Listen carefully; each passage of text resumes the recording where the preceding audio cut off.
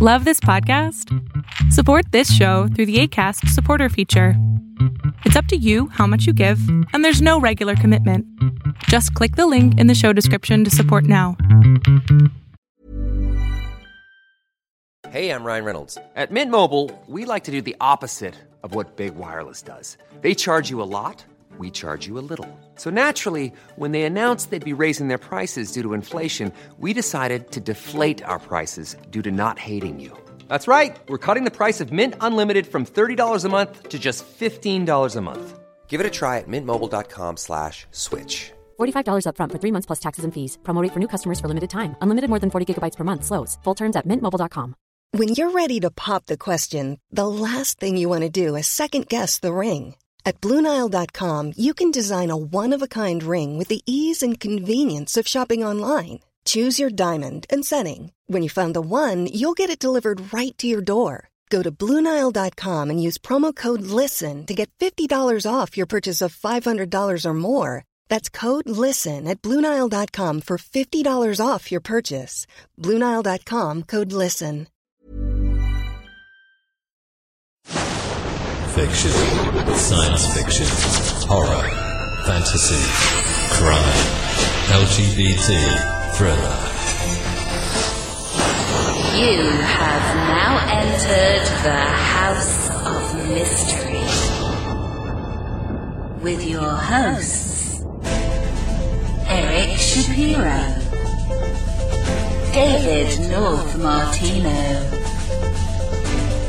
John Copenhaver, and Al Warren. Heard on KCAA 106.5 FM Los Angeles, 102.3 FM Riverside, and 105.0 AM Palm Springs.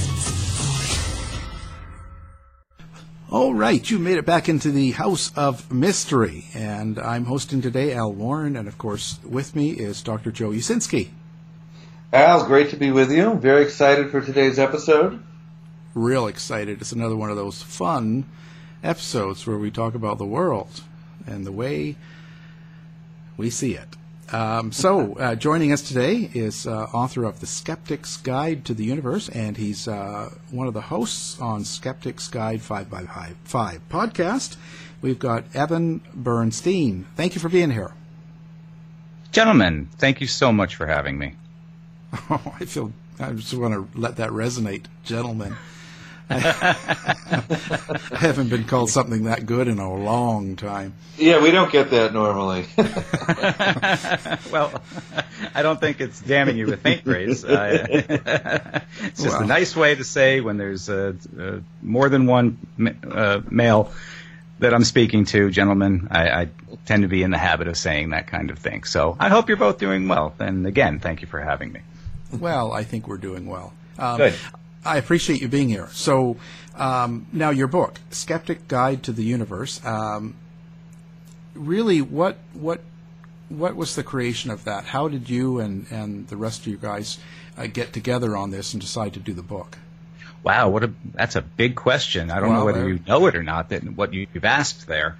How did we get to making this book? It's that is 23 years in the making, if you can believe it or not. And I'll try to condense this down for you to a point where it won't bore the audience. So 1996, that's where we have to go back to, when myself and the host of our show, which is the Skeptic's Guide to the Universe podcast, Stephen Novella, his brother Robert, and our mutual friend by the name of Perry DeAngelis, decided to start a local skeptics group here in our home state of Connecticut because there wasn't a local skeptics group. There was at the time the larger national organization at the time known as PSYCOP, of which there were some very famous and well-known members, including Carl Sagan, the amazing James Randi, Paul Kurtz, among others. However, local organizations were occurring around the country, but they were kind of scattered, little, just each of them having their own local territory. But there was nothing in New England, certainly nothing in Connecticut. And we decided, well, we're all interested in the world of skepticism. Why don't we start at a local level and create our own? And we did. It was called the Connecticut Skeptical Society. And we ran some meetings. We brought in some lecturers, some people who had authored books on the subject, and got a pretty robust little group going for a local skeptics group, a couple hundred people in our organization. The next year, we turned into the New England Skeptical Society when Massachusetts and all the other states in New England, they hadn't had any formidable or really robust skeptics groups of any kind. So we branched out a bit, became the New England Skeptical Society in 1997.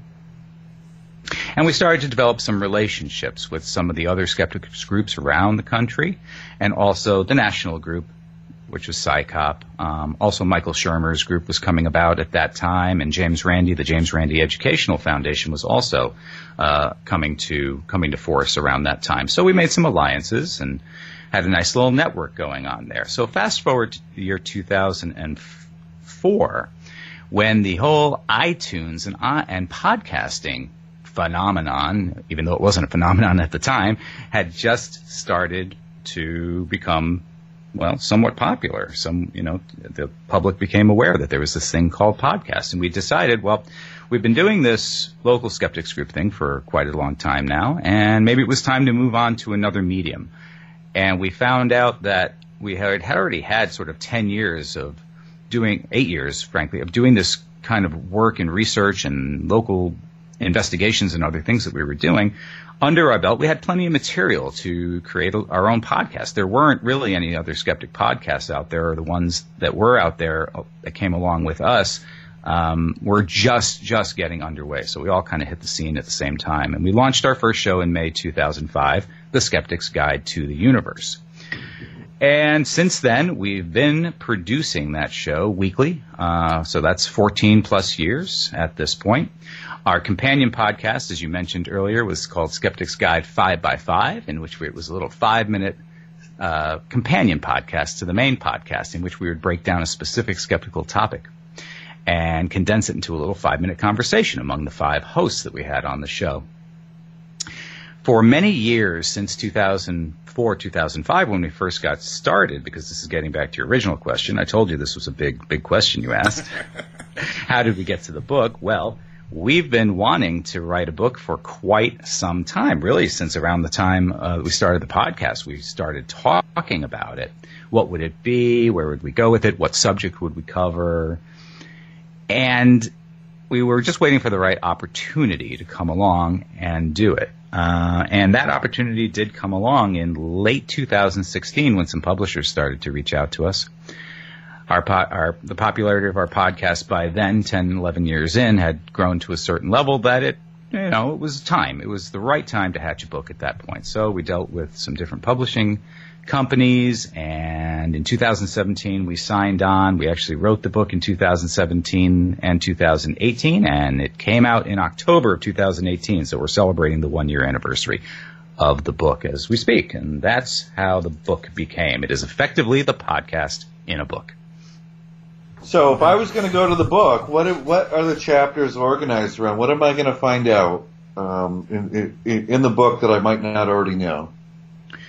That you may not already know. I mean, there's plenty of things in here, and we have it worked out or segmented in certain chapters, in which you could use it in a couple of different ways. You can use it as a reference guide. If you're looking for a specific topic having to do with scientific skepticism, rationality, and other similar topics, it is laid out that you can go and get about 60 or 70 different specific topics. For example, you can go in and you can look up about the placebo effect. We have an entire chapter dedicated to that. You can go in there and look for what conspiracy theories are all about. We've got a chapter dedicated to that. And there's about 60 or 70 of these individual topics that you go to. But you can also take the book and read it cover to cover, because it's kind of a narrative. Not only is it sort of about the podcast, it's about our journey that the 5 of us have taken when we first sort of all became skeptics or aware of what skepticism was, and how we began and how it has evolved in that time, what we've learned along the way. The overarching theme of the book, I would say, is that we as people, we have these human brains, Our human brains, as much as we love them, they are wonderful, incredible forces of nature. They are not perfect by any stretch, and they deceive us, essentially. They trick us. They give us all sorts of shortcuts that we're not even aware of. A lot of this happens in the background.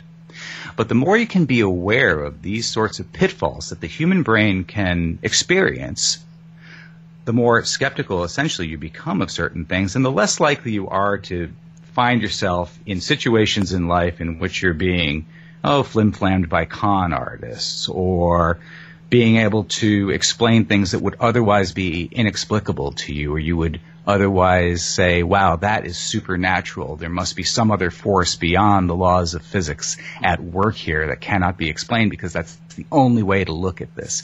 It helps you avoid those sorts of mental cognitive errors that we all have. We all have these things in our mind, from biases to being able to see, faces in the clouds that we think are faces, or certain experiences that we would otherwise call paranormal, because we have no other way to define it. So that's the overarching theme of the book, is how to understand the various ways your brain tries to effectively trick you. So do you think that it's all just psychological processing problems that we have?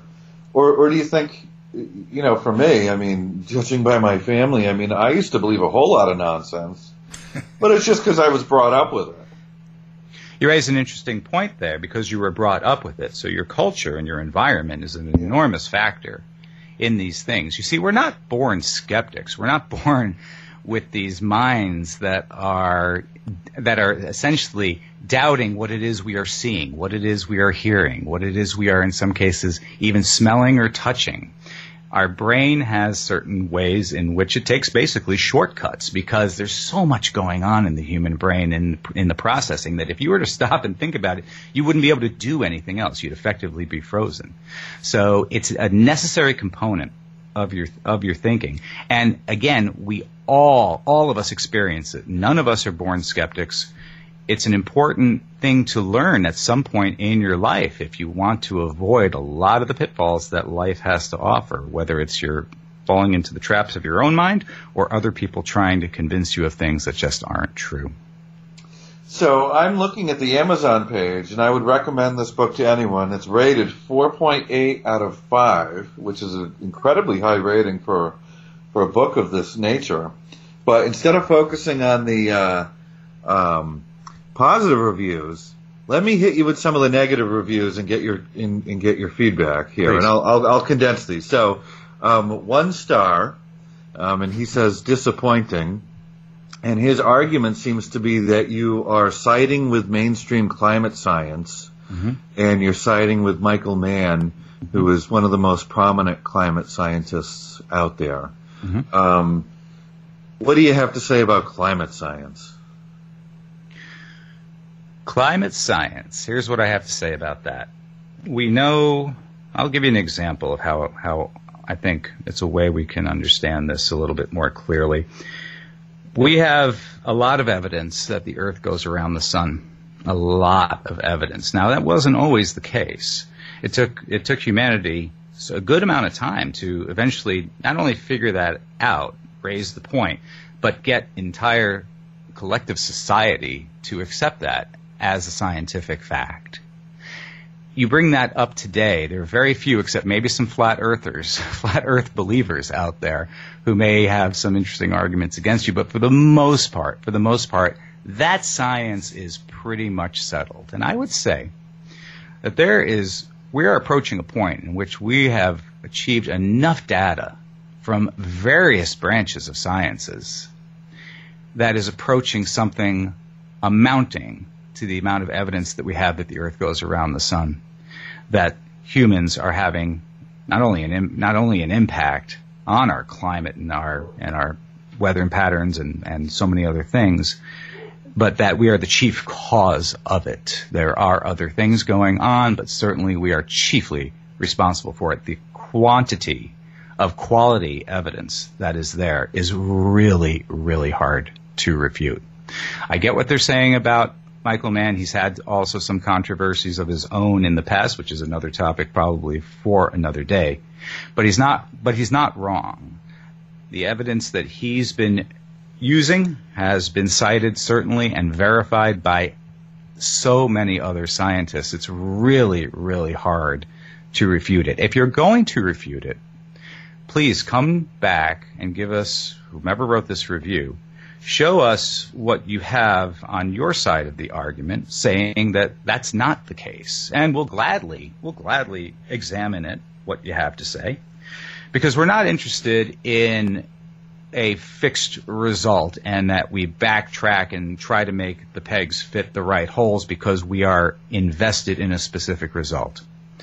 The proper way to do this is to take a look at the evidence that is out there, the quantity of evidence, the quality of evidence, and measure it solely by that. Not interested in what the end result is, but it's the process of how to correctly look at this evidence, analyze it, and make good decisions based on that. And all of it, and I do mean all of the quality evidence, no doubt that climate change is definitely occurring and humans are responsible for it. You know, it's really strange because one of those scientific findings where the evidence has gotten stronger and the scientific consensus has gotten stronger too, public opinion and elite opinion have both become more polarized over time. It seems to be going back in the other direction. But it was just sort of really strange that as the science got better, people became more skeptical of it. Okay, negative review number 2. Now this is a juicy one. Okay. This person is very upset with you because you don't look at the evidence that he says is available to show that acupuncture is safe and effective. And you glance over that. So what do you have to say there? That the evidence is safe and effective for acupuncture. Well, that's a pretty broad statement.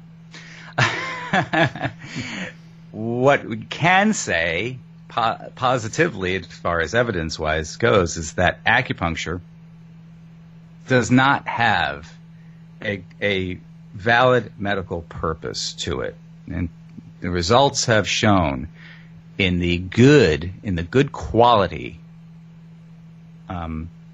literature out there and studies that have been performed that there is a null effect, that is simply a placebo effect and nothing more than that.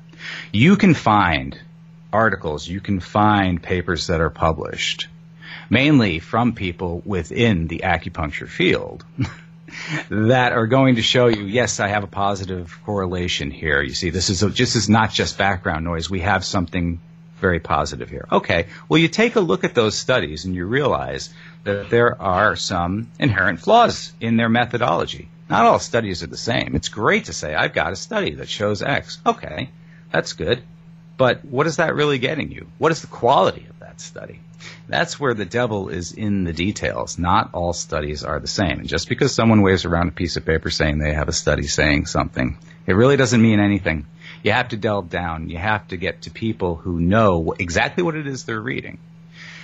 The lay public does not know, for the most part, how to delve into these technical journals, into these technical papers, and weed out the important parts or realize what the flaws in the study are. Now, I'm not a doctor. I'm not a scientist myself.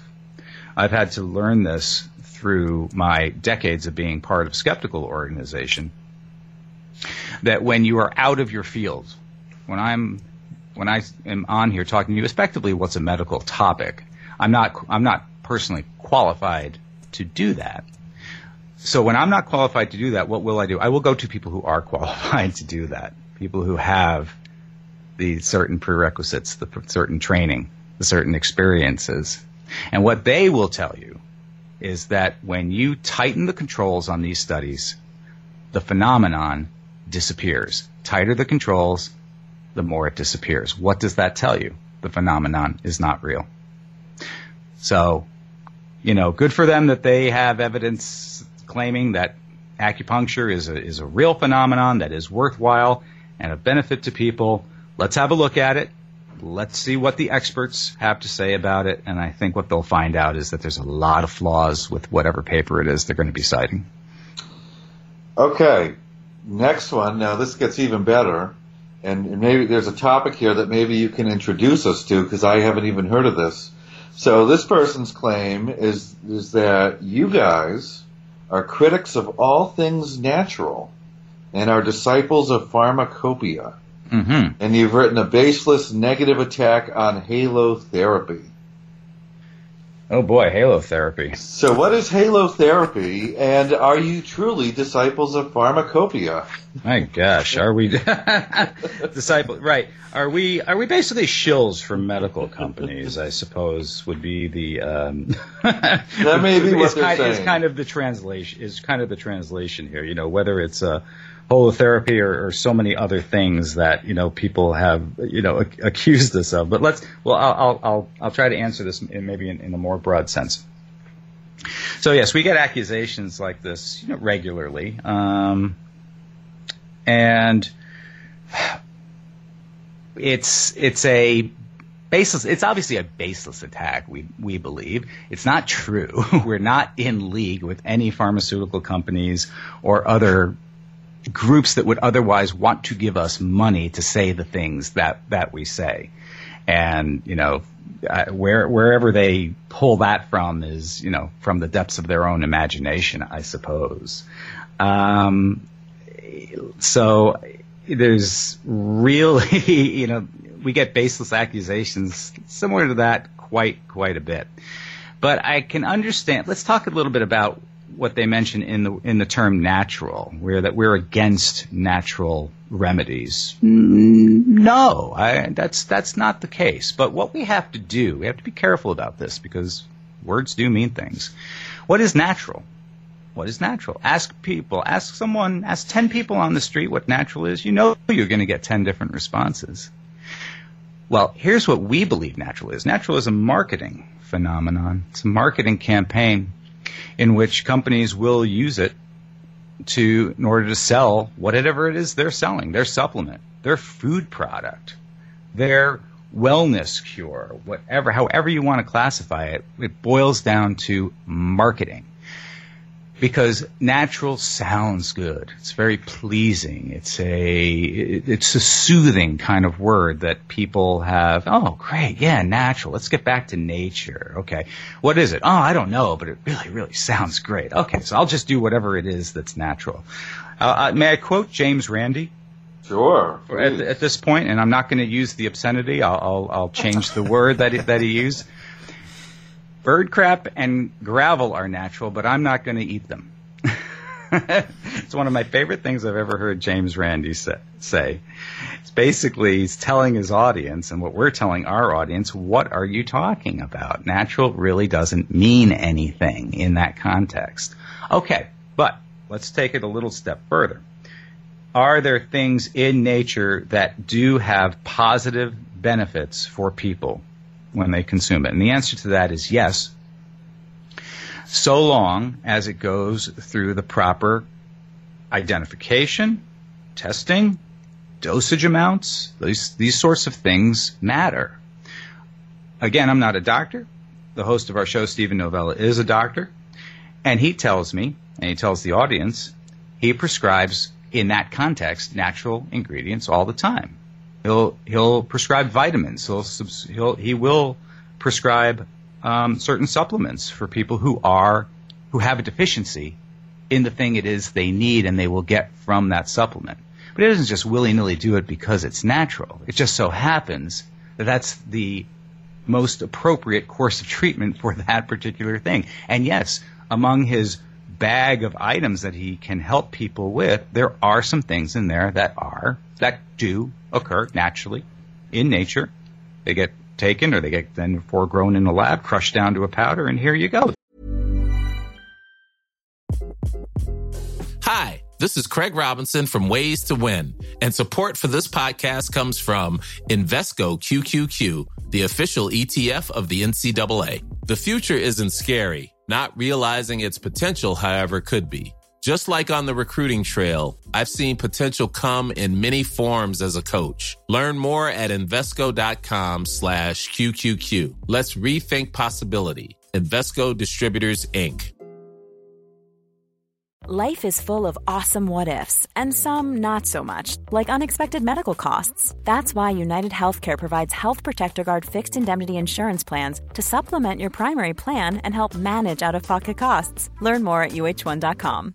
If you're looking for plump lips that last, you need to know about Juvederm lip fillers. With Juvederm Volbella XC and Juvederm Ultra XC, your lip look, whether it's subtle or bold, can last up to 1 full year with optimal treatment and no additional maintenance. Find a licensed specialist and see if it's right for you at Juvederm.com today. That's JUVEDERM.com. Add fullness to lips in adults over 21 with Juvederm Volbella XC or Juvederm Ultra XC. Do not use if you have severe allergies or a history of severe allergic reactions, or if you're allergic to lidocaine or the proteins used in Juvederm. Tell your doctor if you have a history of scarring or taking medicines that decrease the body's immune response or that can prolong bleeding. Common side effects include injection site redness, swelling, pain, tenderness, firmness, lumps, bumps, bruising, discoloration, or itching. As with all fillers, there's a rare risk of unintentional injection into a blood vessel, which can cause vision abnormalities, blindness, stroke, temporary scabs, or scarring. For full, important safety information, visit Juvederm.com.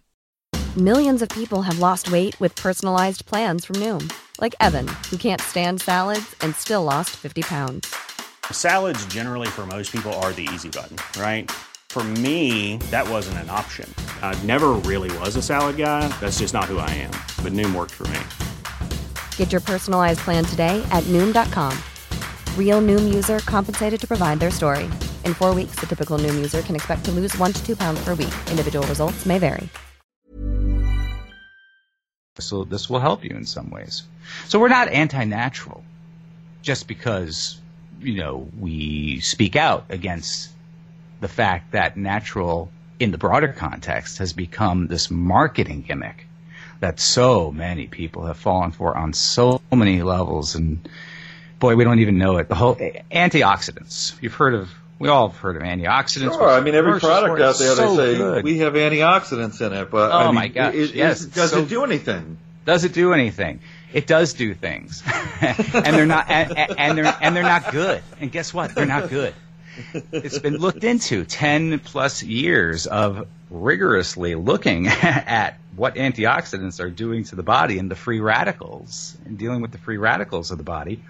The antioxidants in some cases are worse for you. You don't want to increase your antioxidant level. The body will produce, or through the food it takes and through its own natural processes, will develop the antioxidants that you already need. You don't need anything more. In fact, adding more to it can be harmful for certain people in certain instances. That's just one of many examples about the natural marketing that we are bombarded with. I mean, daily on our televisions, on our computers, in our earbuds, and everywhere we look on billboards. You can't escape it. I mean, that is it. Natural is the way to go. There's a lot of money to be made there, and people and companies will go try to grab those dollars if that's what people want, if that's what they want to hear. So we try to make people aware of this so that they can be better consumers, smarter consumers, and especially for their health, even more than their pocketbooks. So let me ask you a question. As you go through these topics in your book and you try to separate fact from fiction, what's that rubric that you use? How do you find truth? What's that rule that you lay down and say, well, here's how we can tell what we should believe and what we shouldn't believe? What a great question.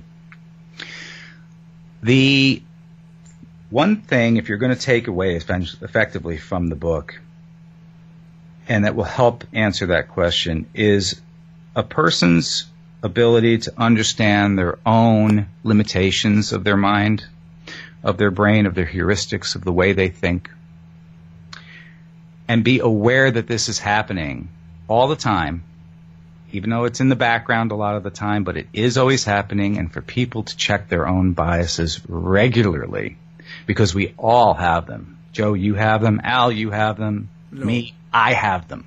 It's nothing to be either ashamed of, embarrassed by, humiliated by, or feel like that somehow I'm a lesser person because of it. No. It's as human as any other human condition you wish to describe. Becoming aware of it, though, is so important. It's I think more than half the battle for people. If they were to be aware that what they think they're seeing, what they think they know, is not accurate in a lot of ways and is influenced by your own other personal thoughts and beliefs, if you can recognize that, that's like half the battle. Now, the rest of it is figuring out, like you said, what is true, what is not true. For the other half of that battle and figuring that out, what it takes is, well, a couple things. Patience, which is a lot to ask for people in 2019, age of Internet 2.0, 3.0, in which we want to be able to see and absorb things in 10 seconds. We lose interest and we're moving on to the next thing. It takes more patience. People have to slow down and be a little bit more patient about what it is they are consuming, whether they're putting it into their body or into their brain. And they also have to be able to acknowledge that they got to go to more sources is better. Try to validate, try to verify, double check, cross-check, see what the arguments are against whatever position it is you think you're taking or are interested in pursuing. Understand what proponents are saying and what opponents are saying on any given matter. You have to kind of slow down just a little bit, because you can't just fly at the speed of the internet and think you're going to understand everything. You're just not going to. You're going to get bombarded with so much misinformation and disinformation before you even start to reach things that approach something that is more truthful. It's very challenging, and very challenging for younger people who are brought up in this age. I'm 50 years old, so I was an analog kid. I'm a digital man. That's kind of how I describe myself. I live half my life in the pre-internet age, and now I'm living half my life after. So I've seen the before and after.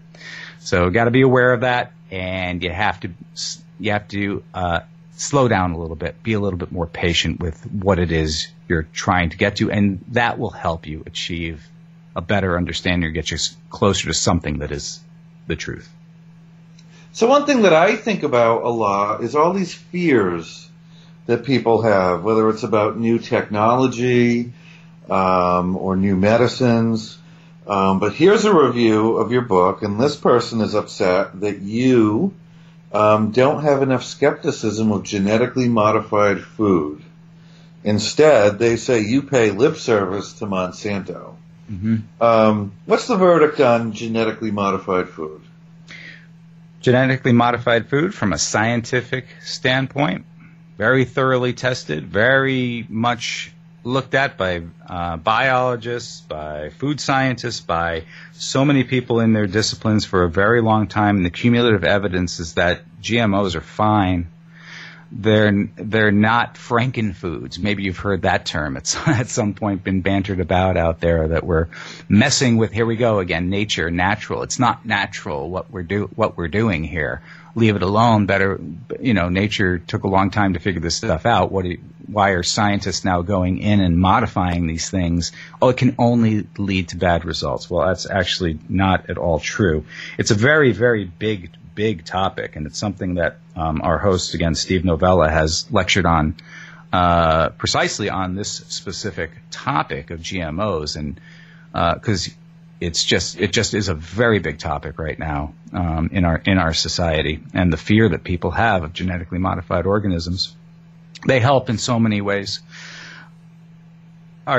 Golden rice? I guess we should take that because that's kind of the primary example. Genetically modifying golden rice to add vitamins, nutrients to it, that the people who rely on this as a staple crop around the world, we're talking billions with a B, of people rely on the golden rice as part of their, on how to survive.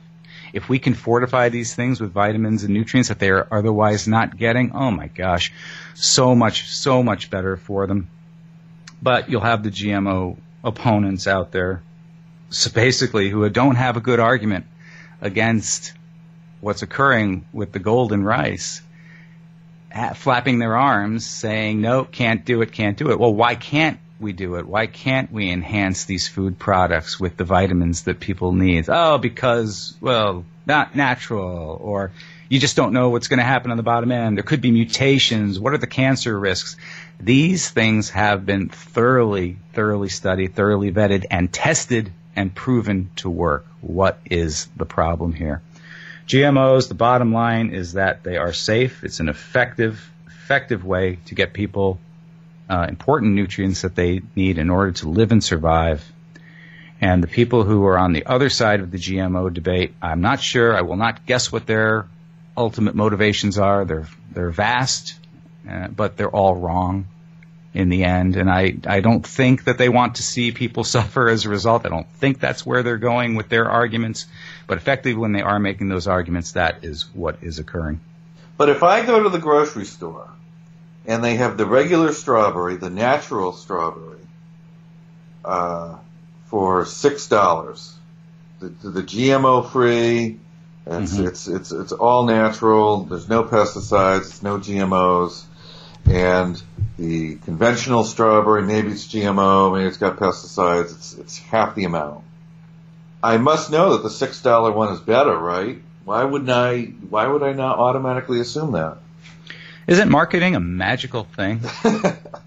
It really is. It's amazing what you can convince people of. What is better, what is worse, what you should be paying more for, what you should be paying less for. Human psychology, Joe, I imagine you know this. There's just so much psychology here at work. And in some ways it can be very, very dangerous, because what you'll get sometimes, and I know we're talking about GMOs and foods and strawberries right now, but you'll also sometimes get some people who will take this sort of tact and they will attack other things that, I mean, life and death things. It's one thing to be, to deal with nutrition, food, and hunger. But it's another thing, for example, to use these kinds of arguments and tactics against vaccinations. Because a lot of the same arguments are used in the anti-vax world, is what we call them, the people who are against vaccinating children and adults of to rid the world of basically these horrible conditions and diseases. They will use similar attacks. They'll use similar sort of approaches in their arguments, and that has life or death consequences to it. I mean, it's one thing, again, natural is just a marketing technique. Go ahead and put something that they deem unnatural, for example, a very, very tiny, minuscule trace amount of mercury as a preservative into a vaccination.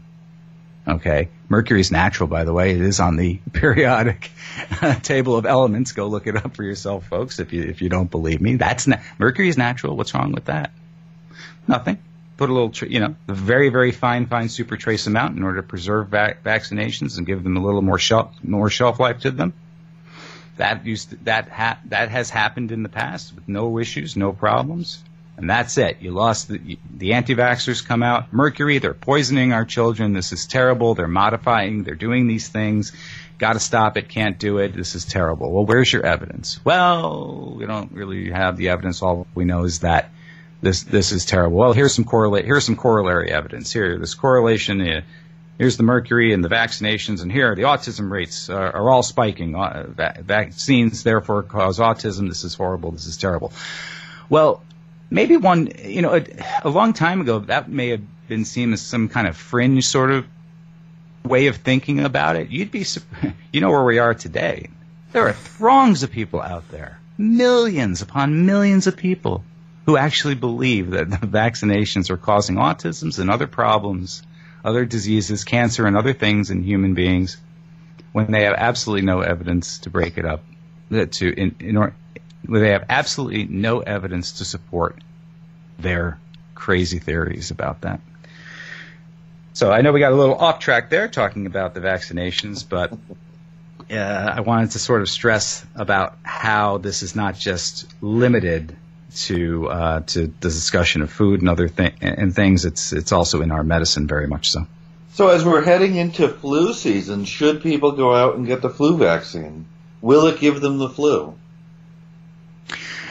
Well, the first thing I would say to that is consult your physician, consult your doctor, because, well, and I say that because not everybody's the same. You know, elderly people, there's young people, there's pregnant women.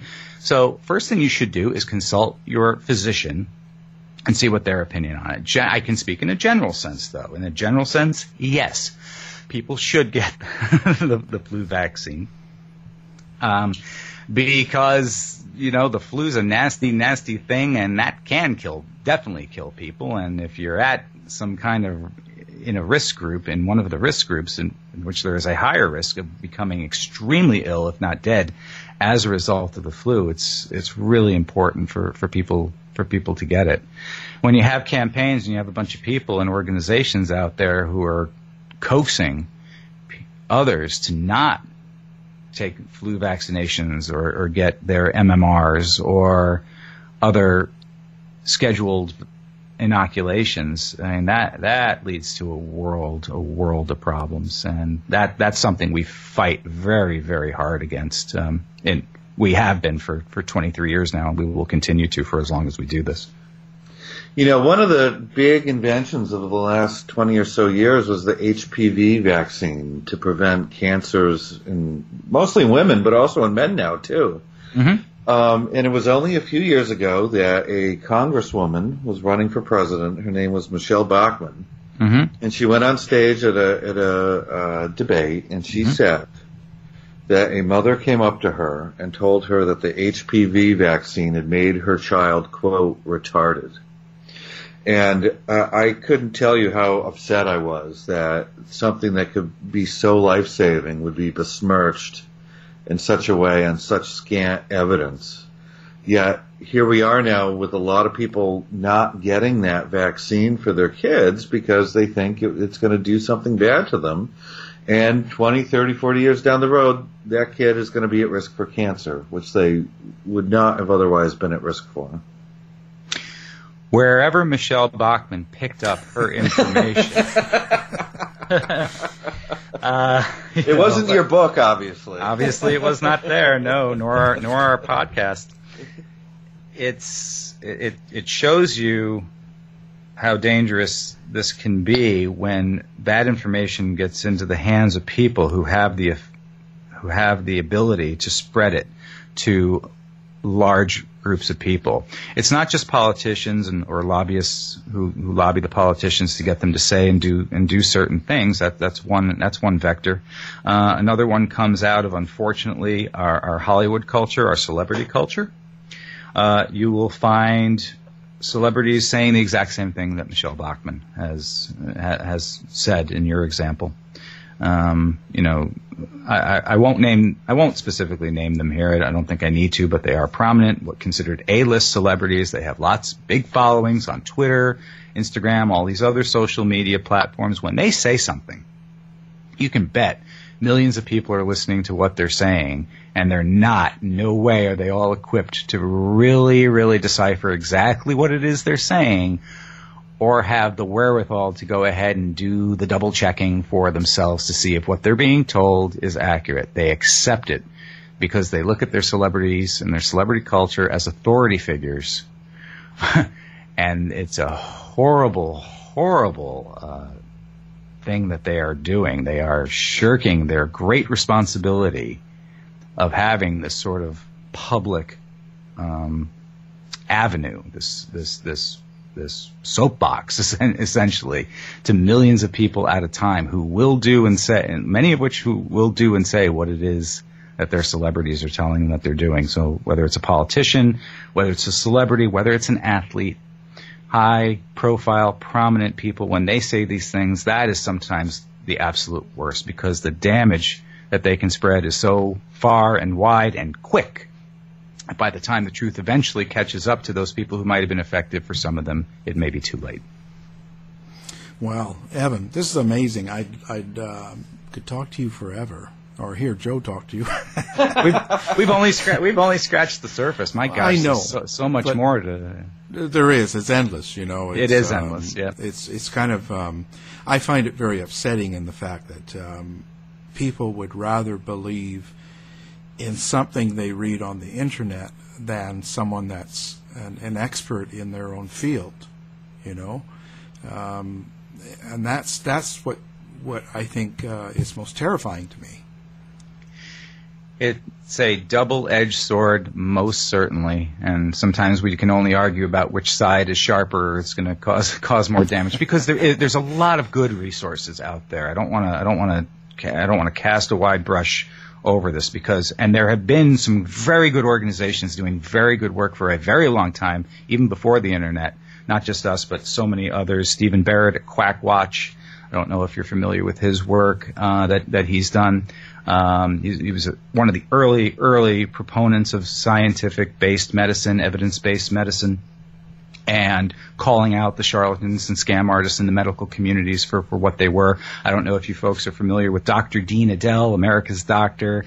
For years, even before the internet, he was on the radio. He had at one point a listenership that was only bested by the likes of Rush Limbaugh. For a long time, Dr. Dean was out there. The number 2, essentially, voice in radio as far as number of stations and number of ears that he was reaching. And he's a great proponent of good evidence-based medicine, science-based medicine, and calling out the charlatans for what they were. So I don't want to cast a wide cloth over everything.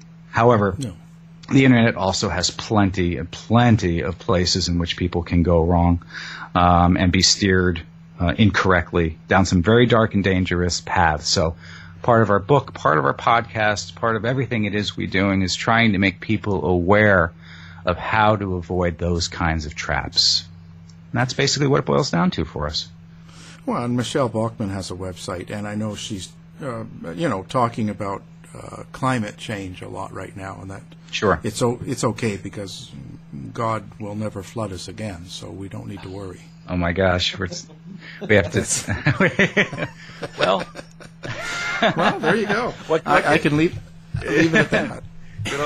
Well, science in one bubble, religious and faith in another bubble. May the two worlds forever stay in their own spheres. When they overlap, though, boy, is that a mess. And we are not a anti-religious podcast. We're not we don't besmirch people for the beliefs they have or contain. That's not what it is we do. However, when they do choose to make specific claims about things that can be tested in the scientific, physical, testable world, that is fair game, and we will most certainly go after that. But we'll leave people's, beliefs into its own bubble and its own sphere for them to have fun with. So after all that, do you have contact information? Do you want people to contact you?